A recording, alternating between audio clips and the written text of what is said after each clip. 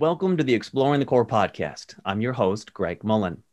In this sixth episode, I'll be exploring a layer of my framework that's actually a very popular topic for teachers, a layer that looks specifically at competencies for social and emotional character development. It's celebrated in schools with various social and emotional learning programs, which I do talk about back in season 1, episode 4. But today I want to talk about a specific organizing of concepts and skills that make up this layer of social emotional character development, because I believe helping people develop these competencies directly supports our efforts to promote the kinds of values that I introduced in the last 2 episodes, things like responsibility, respect, and trust, and that underneath those values are specific concepts and skills like emotional self-awareness and self-management and social awareness and relationship management. And there's been a lot of work done in this area by lots of different organizations. And having taken several courses myself and poring over the literature from the past few decades, I'm excited to share with you the elements of this layer, which I introduce in the second half of this episode. Because the first half of this episode, I'll be highlighting the work of Liz Keeble, a success coach and social psychologist, helping students to achieve higher academic marks by developing in them social and emotional competencies. And as I share segments of our conversation, those that have listened to previous episodes may start to connect the layers I talk about in past episodes and how they play into how Liz talks about helping students, how she connects those layers of beliefs, of elements in their environment, and values like responsibility, respect, and trust, which all build on this inner layer of social and emotional character development. So stay with me as I celebrate the work of Liz Keeble and her social and emotional approach to academic success.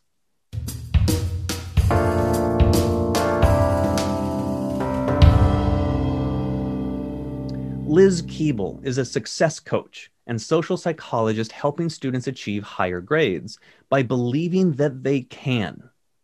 She works out of the greater Norwich area, a few hours' drive northeast of London, and she agreed to speak with me about her experience as a student success coach.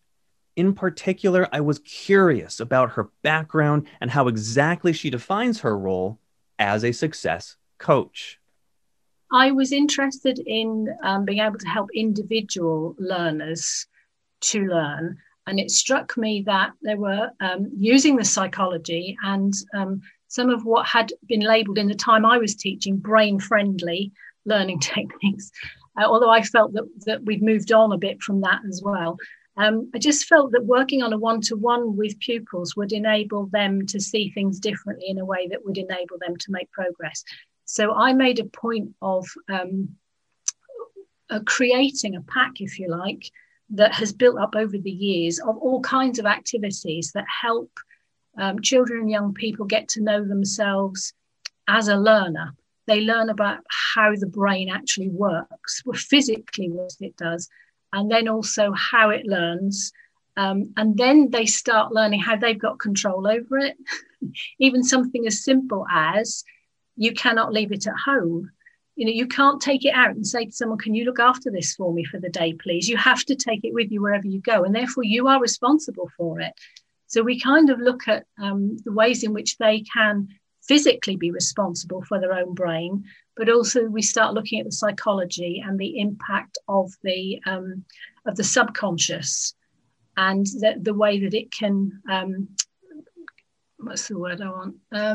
Kind of interfere emotionally with what the front end of your brain actually knows is the case. The emotional part of the brain can kick in and cause problems. But the main aim of it all is to help them believe in themselves, which is invariably what happens over this kind of about 12 weeks. I work with them on building that belief in themselves as a learner through a whole range of activities that I have in this pack that I've created. And these are secondary students you're working with, yes? Mostly, yes. I have worked in 1 or 2 private schools where the age range goes a bit further in either direction, but generally speaking, it's secondary. So I sell it on the strap line, if you like, that their grades improve because they believe they can. An example of that is slightly extreme, but it's a good example, is that I'm currently tutoring a young lady online for science who was getting level 2s in her in-house test that they were doing in school in preparation for exams. And the last one, she got level 8, which is a massive difference. And it's all come from her working with me for a few months, mostly on her confidence as well as her science. But I haven't taught her as much science as she would need to make that much difference. So a lot of it is the belief, I can do this. I do know what I'm doing. I can learn. And it's about teaching them methods as well. So I teach them study skills and different ways of learning things that make them stick. We work on memory and how that works and how they can learn things in a way that is more appealing to the way their mind works so that it sticks. Because although I'm not happy about the fact that they are examined and the only way they can prove themselves is by passing exams, I'm not happy with that. But if that's the way they're being tested and that's the way they need to prove themselves, then that's what I need to help them with, because I want them to be successful. So it's about getting them to that stage where they feel like a strong, independent learner who's taking responsibility for their own learning and can therefore impact on their own progress. They don't sit there like a victim waiting for stuff to happen to them or for other people to make decisions for them about the way that they learn. I was still very curious about this title, Success Coach, and how Liz defines success as it relates to the students she's helping to learn how to learn. It seemed to me that regardless of how a student defines success, by focusing on social and emotional competencies, Liz could coach a student to achieve success, whatever that happened to mean for that student. Yes, I don't define the success. And we do look at what the possibilities are for them in the future as well. Is one of the activities that I really enjoy doing with them is looking at what skills they have, what inherent strengths they have, and therefore what kind of roles they'd be good at in the future. I was asked to work with a young man in a secondary school who was in his final year and right at the very point of being completely excluded because they couldn't cope anymore with his behaviour. And so they pulled me in as kind of the last resort. And normally I do ask if I'm going to work with somebody, can I have them when they're younger, please, so that I can have a greater impact at an earlier age. But obviously this boy was 16 and kind of refusing to cooperate at school because of past experiences. And they were desperate to help him pass his exams, and he was struggling with maths. So I was asked to actually tutor him for maths. But I said, can I actually coach him in all these other things at the same time, because I think that's what he needs as much as he does the help with the maths. And it made such a difference. They were surprised that he even engaged with me. They presumed that he would run away and he wouldn't be there when I arrived. But what I found just after 2 or 3 sessions of working with him on this idea of belief and on the strengths first side of things, so working at what he was good at. And I said, you've got these fantastic group of skills that in adult life are going to serve you really well.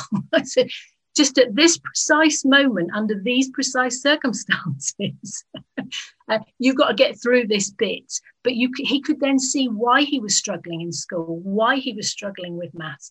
But it made him determined to give it a go. And he turned out not to be as bad at maths as he thought he was once we got started on it.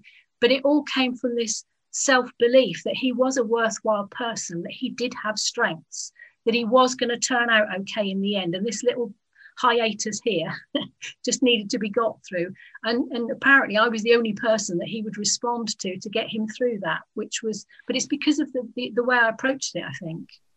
Now, this was actually a very curious point. This idea of bringing someone in from the outside of a student's environment to work with them in cases where nothing a school has tried has worked so far. So I asked Liz whether she felt it was helpful to bring someone from the outside in to work with students, or whether she felt teachers, parents, or even administrators could take on this role of reaching students the way she does in the environments that already exist for those students. Yeah, I think there is both sides to the coin. I think, yes, bringing in somebody from the outside is important because they have no preconceived ideas of who this person is. In fact, when I work with youngsters in school, I make a point of not asking questions. I don't want to know too much about the history of each individual student, because then I can come with no preconceived ideas, and can build on what I find when I'm working with them rather than on any kind of history. But in fact, I think you've hit on something there, that other educators could learn to do what I do. I mean, it's successful because there's kind of years of experience and psychology. I mean, the way you say things and how you respond to them is all really important. So as long as somebody could learn to do that and create the right kind of trusting environment that you need, then yes, other educators could do. And that's one of the things I'm looking at actually in the future, is training other educators to be able to do what I do, because I'm not going to be around forever. So I think that's, I'm looking at kind of creating my pack that's been for my personal use up until now into a kind of something that other people could take and use with a bit of training, so that they can have the same impact, really. What Liz said had me thinking about my own experience as an elementary and middle school classroom teacher, and how I had known very little about building trust. It seems like kind of a no-brainer, common sense thing to just know how to build trust with people, but it took me years to really understand what it meant to develop the kind of teacher-student relationship that not only bred that trust, but eventually was bred through a more self-directed classroom environment. I asked Liz about her own experience as a classroom teacher. Liz actually became a school teacher after her experience homeschooling her 2 children, and I was curious about how she felt about the differences between homeschooling and school teaching. The differences, there's one or two obvious differences. In a school, obviously, you've got the benefit, particularly in science, of all the equipment that you don't have at home. You know, you can't do experiments. So you have a lot more in the way of resources. But as you said, there are restrictions there. There's not so much freedom. And one of the things I found that hampered me was a very, traditional head of department who was not happy with some of the methods that I was attempting to introduce, despite the fact I had extra training. I had asked for the training in the brain-friendly learning techniques, and had even been sent to Birmingham to work with a neuroscientist to bring back ways of teaching that I was cascading to other staff. I was helping train other staff. But my head of department didn't like me using them in my classroom. He wanted everybody in their seats and in rows and being quiet and not kind of moving around in some of the ways that I'll give you an example. When they needed to do energy transfer, we made popcorn so they could physically see the energy transfer. And when we were doing fibre optics, or they were expected to know how an endoscope works. So, and yet they couldn't fully understand how it worked. So I took in my fibre optic lamp and we stood in the dark, stroking this lamp and watching the lights and discussing how the lights were, how that was working. And I was always being told off by I made friends with the deputy head, who is still a friend and mentor to this day, all these years later. I'd walk into school with bags of stuff and she'd say, will you stop bringing everything you've got from home? But again, because they were resources that I felt I needed to make the point in a more effective way that I was bringing in from home. So, there's some crossover there between the benefits of homeschooling and the benefits of being in school.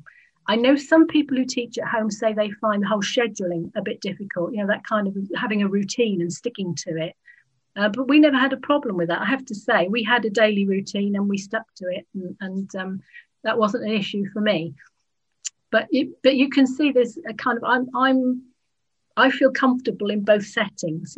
I love the idea of homeschooling. I was happy as a teacher. I loved teaching, so I was perfectly happy in the classroom. But it wouldn't stop me going back to homeschooling again if I now had children again. Another question I ask Liz is how she has motivated teachers to approach students the way she does as a success coach. I appreciated how positive she was and how teachers have reacted to her work, and was not surprised to hear Liz talk about a particular obstacle that teachers face when they take what Liz teaches them back to their schools. Yes, thinking back to a few years ago when I worked for an education partnership, and part of my role was encouraging teachers to use improved techniques for teaching and learning. I found a lot of enthusiasm among the teachers, but what I did find is that while I was with them and while we were talking about it and while they were receiving training from me, they were very excited, couldn't wait to get back in the classroom and try it out. But somehow, after a short period of time, it all kind of went quiet because the system kind of wouldn't allow for that level of freedom. So it kind of, I found that as well with training staff over the years, is that is what tends to happen, is that the desire is there, the enthusiasm is there, but it's just too much with all the other pressures that they have on them. So I think there's a still room for improvement there. As a school teacher myself, I'm well aware of the other pressures we face and as teachers, and the many expectations to give exams and report grades as part of this larger system of oversight and accountability for student learning, which to me has always seemed to be separate from the actual process of learning. And so I asked Liz about her thoughts on that part of the system specific to student exams and what she's noticed about student learning with regards to this increasing demand for testing and reporting. Yeah, I think the first major thing is that, I'm not saying this applies to every student, but a lot of students go to school because they have to. They go to school in order to receive the education, and therefore from within themselves, without it being explicit, they kind of feel that schooling is something that's being done to them, so that they're not really a part of it. So it's looking at that from the teacher's perspective, it's almost like a teacher is throwing stuff out there and waiting for it to stick to students who are not actually engaging with it. So I think that the first thing that I try and point out is I often start a piece of training or a talk to teachers with the idea of forgetting what it is they're actually looking at. That when we are talking to a group of students, we're seeing their faces, bless them, lovely little faces getting ready to learn, or their physical demeanour or behaviour in the classroom, and that's what we engage with, is their face and their demeanour and their behaviour, etc. But that's not actually what we're engaging with. We're engaging with what's inside here, inside the brain. So the first exercise I get them doing is eliminating the whole body thing and picturing a load of floating brains. So that we're in a classroom, that's what you're engaging with, is all those brains, nothing else. So you've got to see past everything else and kind of almost get inside the head of the student. And from then on, the important thing for me is that the students learn to get inside their own heads so that they are not, kind of just recipients of information. That it's because learning doesn't actually take place unless you have an experience. The brain is designed to learn from experience. So just throwing information, either talking at somebody or showing them things, is all well and good, but unless their brain actually engages with it, there's absolutely no learning taking place whatsoever. And that's one of the reasons why so many youngsters, it's not just a memory thing, it's not just about them being able to recall it, it's just that it never had an impact on their minds in the first place. So that they're not registering it. So it means that information has to be presented in a way that engages the mind and therefore becomes memorable and can be grown into something that's even more memorable because of things like practice, for instance. I always teach youngsters about the physical impact on their brain of practice, which is if you can make a single memory trace from doing something once, but it'll just fizzle out and disappear unless you strengthen it. And therefore, repeating something, doing it again and again. And then, in fact, what happens, if the brain registers that's something important, it will coat it in a substance called myelin, which makes it permanent, a bit like putting tarmac down on the road, and then you'll never forget it. But I think a lot of youngsters come to learning feeling they should already know it. And then when they struggle with it, they kind of back off because it's too challenging because they don't know it. And then when they have got it, it's such a relief that they then don't practice it. They don't see the need for any repetition. And so it all gets lost. And I think if learners understood their own minds better, they would make better use of it. They would take responsibility for their learning. And then they will start making progress because it's not something that's being done to them. It's something they're doing for themselves. I love this idea of teaching students about how their own brains work, how learning happens, how their own actions have consequences beyond the stickers and the points they receive from teachers who themselves are receiving pressure from that larger system of oversight and accountability. Well, I asked Liz what her thoughts were on the importance of parents and building a shared understanding of teaching and learning with teachers, whether programs that promote what she's teaching about how humans learn might benefit parents and allow them to have their own learning personalized in order to understand themselves, how they learn, in addition to understanding how their child learns, and whether she feels this might actually be a good approach for schools to explore. I think that would be a really good approach. You've suddenly made me decide what it is I should be working on next. Thank you. I think I don't know how involved parents are in schooling under normal circumstances in the US. Over here, they have more influence at primary level. But once the child goes into secondary school, there's very little involvement from parents at all. And I think it would be a really good idea for parents to be more involved.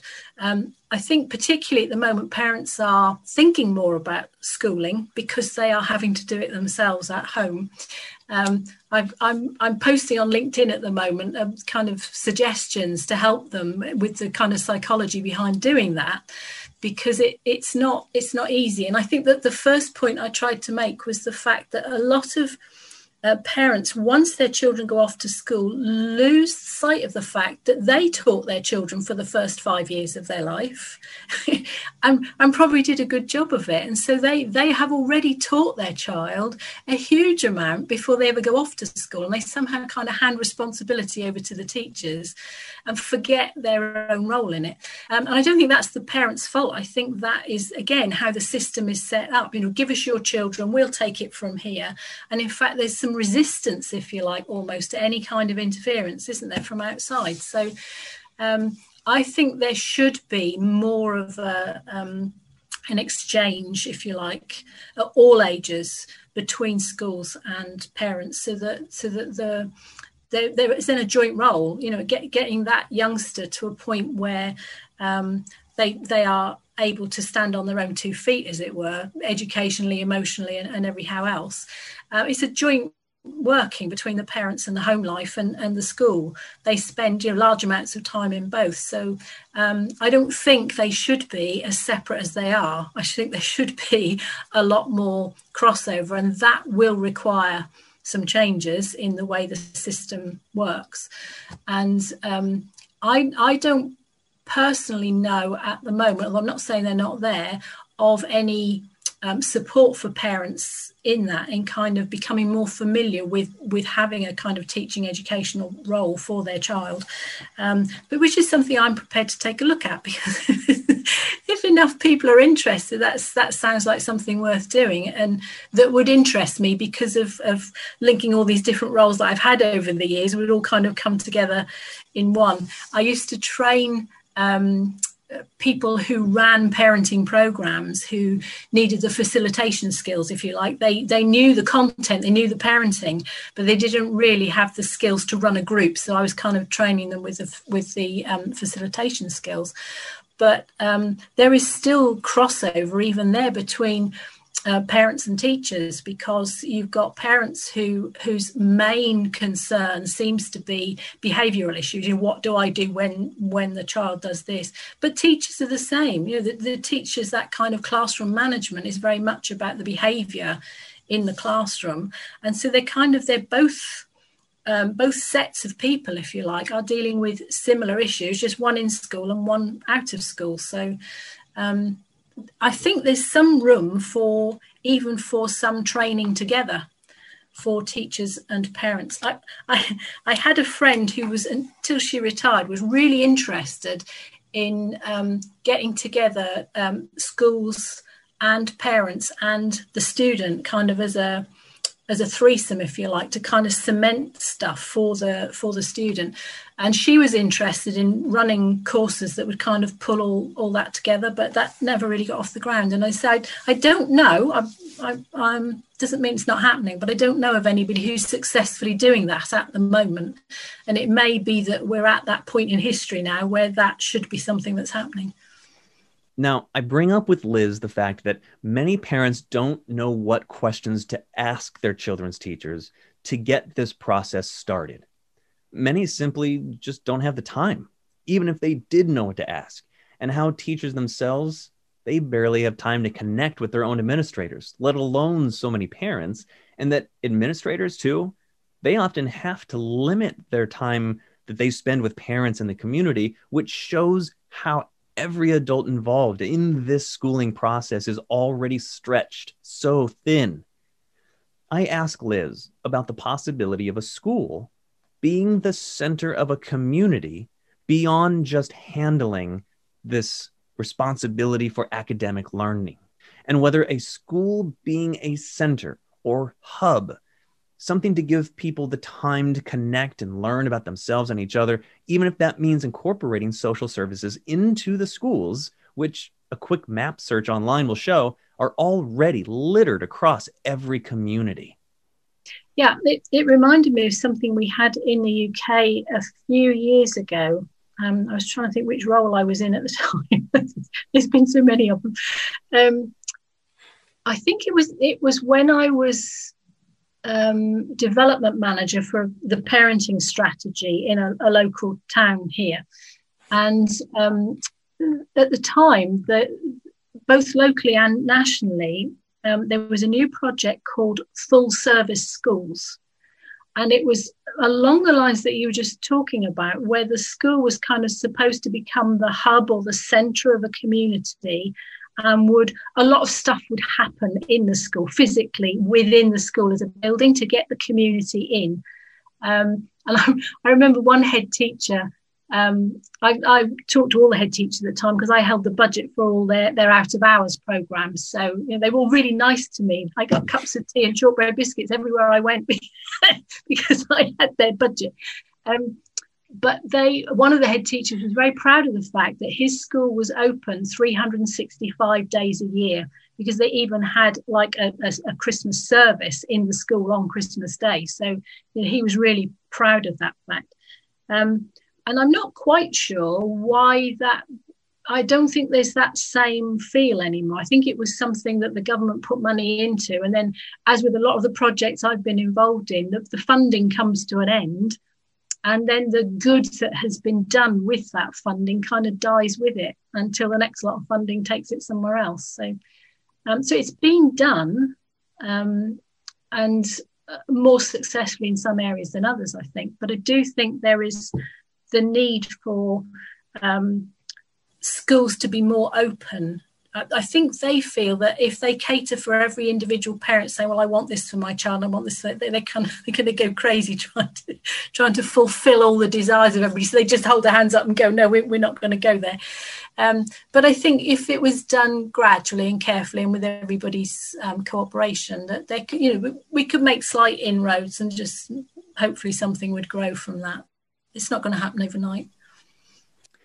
Now, my final question for Liz was with regards to this larger idea of self-directed schooling, placing the emphasis of learning for learning on the students and families themselves by creating a more egalitarian school structure where the students involve their families in their own learning, for which the school can serve as a resource, so that the authority and responsibility is shared with the family rather than handed off from parent to teacher, so that each family can personalize their child's learning and utilize the school as they feel is in the best interest of their child. It's difficult because I think we need the shift, which may come from what I unfortunately work at now, this idea of helping youngsters to pass their exams because that's how they're going to be tested. That's the only reason I do it that way, is because that's what's needed. I want them to be successful, and that's unfortunately how they're going to have to prove themselves. But if we were able to shift more to provision, which in fact in this country has happened more recently, in that I think it was 2019. Might have been end of 1819, the Inspectorate for Schools put out a new document where they said that they, from the inspection point of view, they are not going to be inspecting so much what the school results are, which has been the big drive over recent years, is what results they're getting, what grades are the youngsters getting in their exams. And they're now going to take a closer look at the quality of what provision a school is making, so that the youngsters have got more opportunities, if you like. And they're now talking about personal development, which I'm kind of cheering at. It's like personal development is what I do really. And that's, although it's within education, it's still personal development. So I'm kind of hoping that shift in focus is going to kind of bring about a more personal curriculum. But how we actually then link that with parents and families, I'm not sure. I think we just mustn't lose sight of it. I think it requires a lot of conversations like this one, and I've heard conversations like this one. Not everybody, so many people are interested in making a shift. Excellent. That we just kind of need to keep having the conversations. And if the more of us that are trying to make a difference, and the more of us that are trying to influence what's going on, the more likely it is that stuff will happen. I'd like to thank Liz for taking the time to speak with me on so many issues related to education. And for those of you who want to learn more about Liz and her work, you can visit lizkeeble.com. Now, when I return, I'll briefly review a unique structure for organizing social and emotional competencies as part of this framework for exploring who we are and how we learn.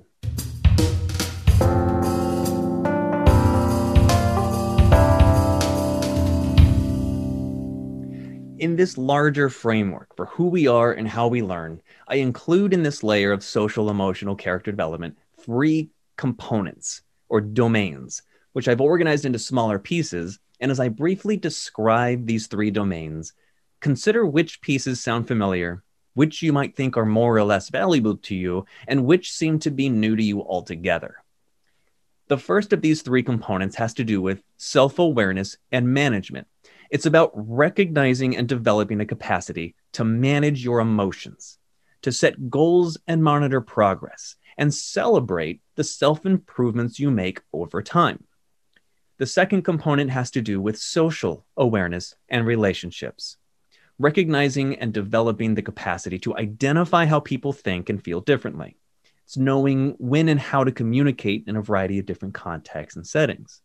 And it's also practicing de-escalation techniques that can resolve various different kinds of conflicts. The third component involves an awareness of how we as humans develop our sense of societal responsibility as global citizens, and develop a moral or ethical obligation beyond that of basic law and order as individuals and groups who interact with communities big and small, locally and globally. Now, over the years, I've spoken with a number of parents and teachers about these ideas, and the general consensus is that we know that all of these concepts and skills are not being taught to children. And it's not because parents and teachers collectively aren't doing their jobs. It's that we as adults, as the teachers, as the parents, we simply weren't taught these concepts and skills at a young age and did not have these ideas explained to us during our formative years when we were forming integral beliefs about ourselves and each other. Adults who I've spoken to generally agree it is important to teach social and emotional competencies. And we generally want to help develop those competencies in our children, but there isn't yet a consensus among us as the adults who are part of our children's lives as to what these competencies are, and as adults are hesitant to have to relearn what we've spent a lifetime figuring out. And what I mean by that is that a lot of these ideas were only just published a generation or two ago. So for many people, and this has been the case with many people I talk to about this, what adults learned by chance from whoever happened to be in their life growing up is generally seen as good enough for helping them deal with conflicts and concerns today now that they're adults. We've actually developed our identity to include those lessons we learned from those we looked up to when we were younger. And from those experiences, we shaped our worldview. So to challenge the lessons we learned in those formative years is to challenge how we might still be managing our emotions as adults with strategies that might not actually match the emotions we're expressing, appropriate for the context and situations we're experiencing. And for many of us, we simply don't have the time or the energy to make the kinds of changes to these beliefs about how to cope with the kinds of challenges we face in our lives. And when we then see our children experiencing conflicts and concerns in their lives, we figure they'll be fine because they'll likely figure out how to deal with their emotions the same way we did, with whoever happens to be around when they need to learn those valuable lessons. Unfortunately, history has shown that not all adults develop healthy emotional coping strategies and social skills.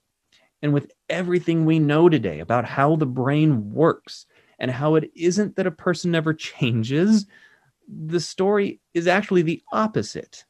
A person's brain can literally adapt to its environment, as can a person's behaviors, but only if we accept that these competencies in this layer are important enough for us to explore, to adopt, and to adapt to our own particular goals and situations.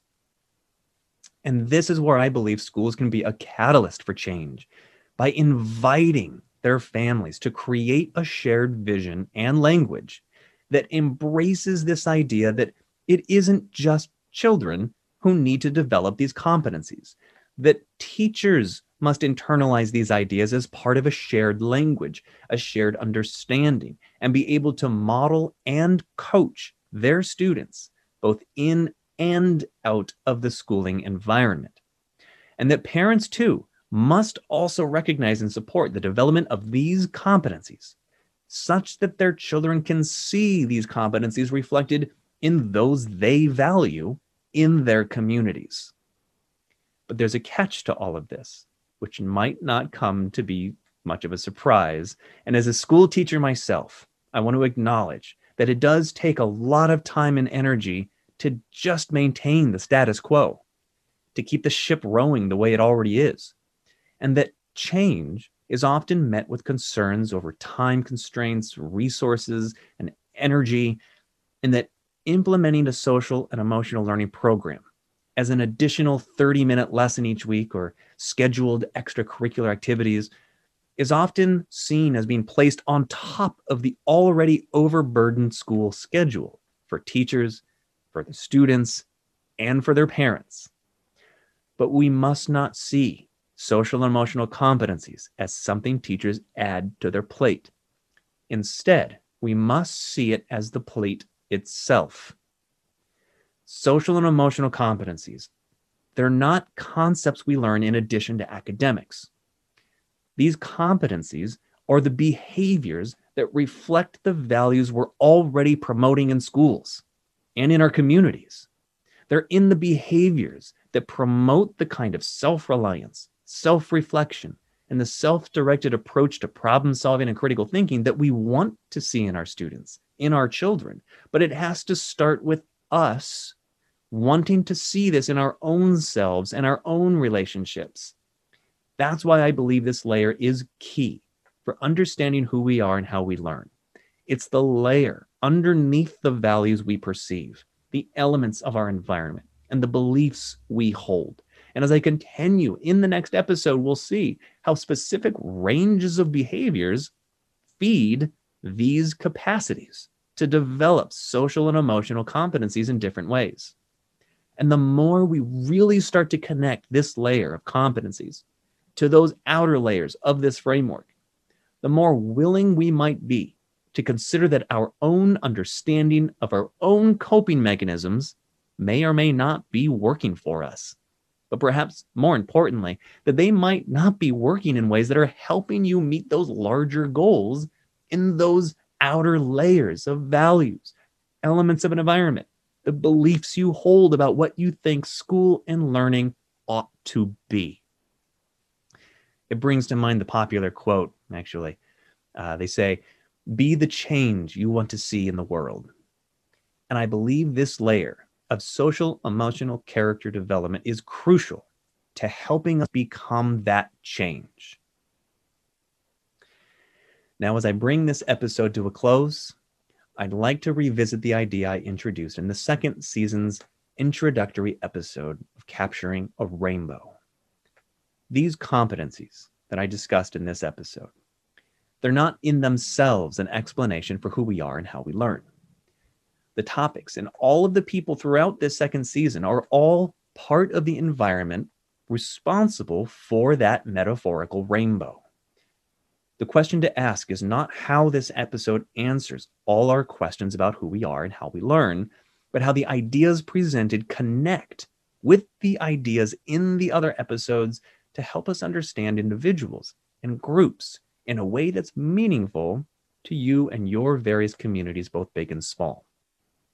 So I hope you're enjoying this second season, and I thank you for listening. Talk to you next time.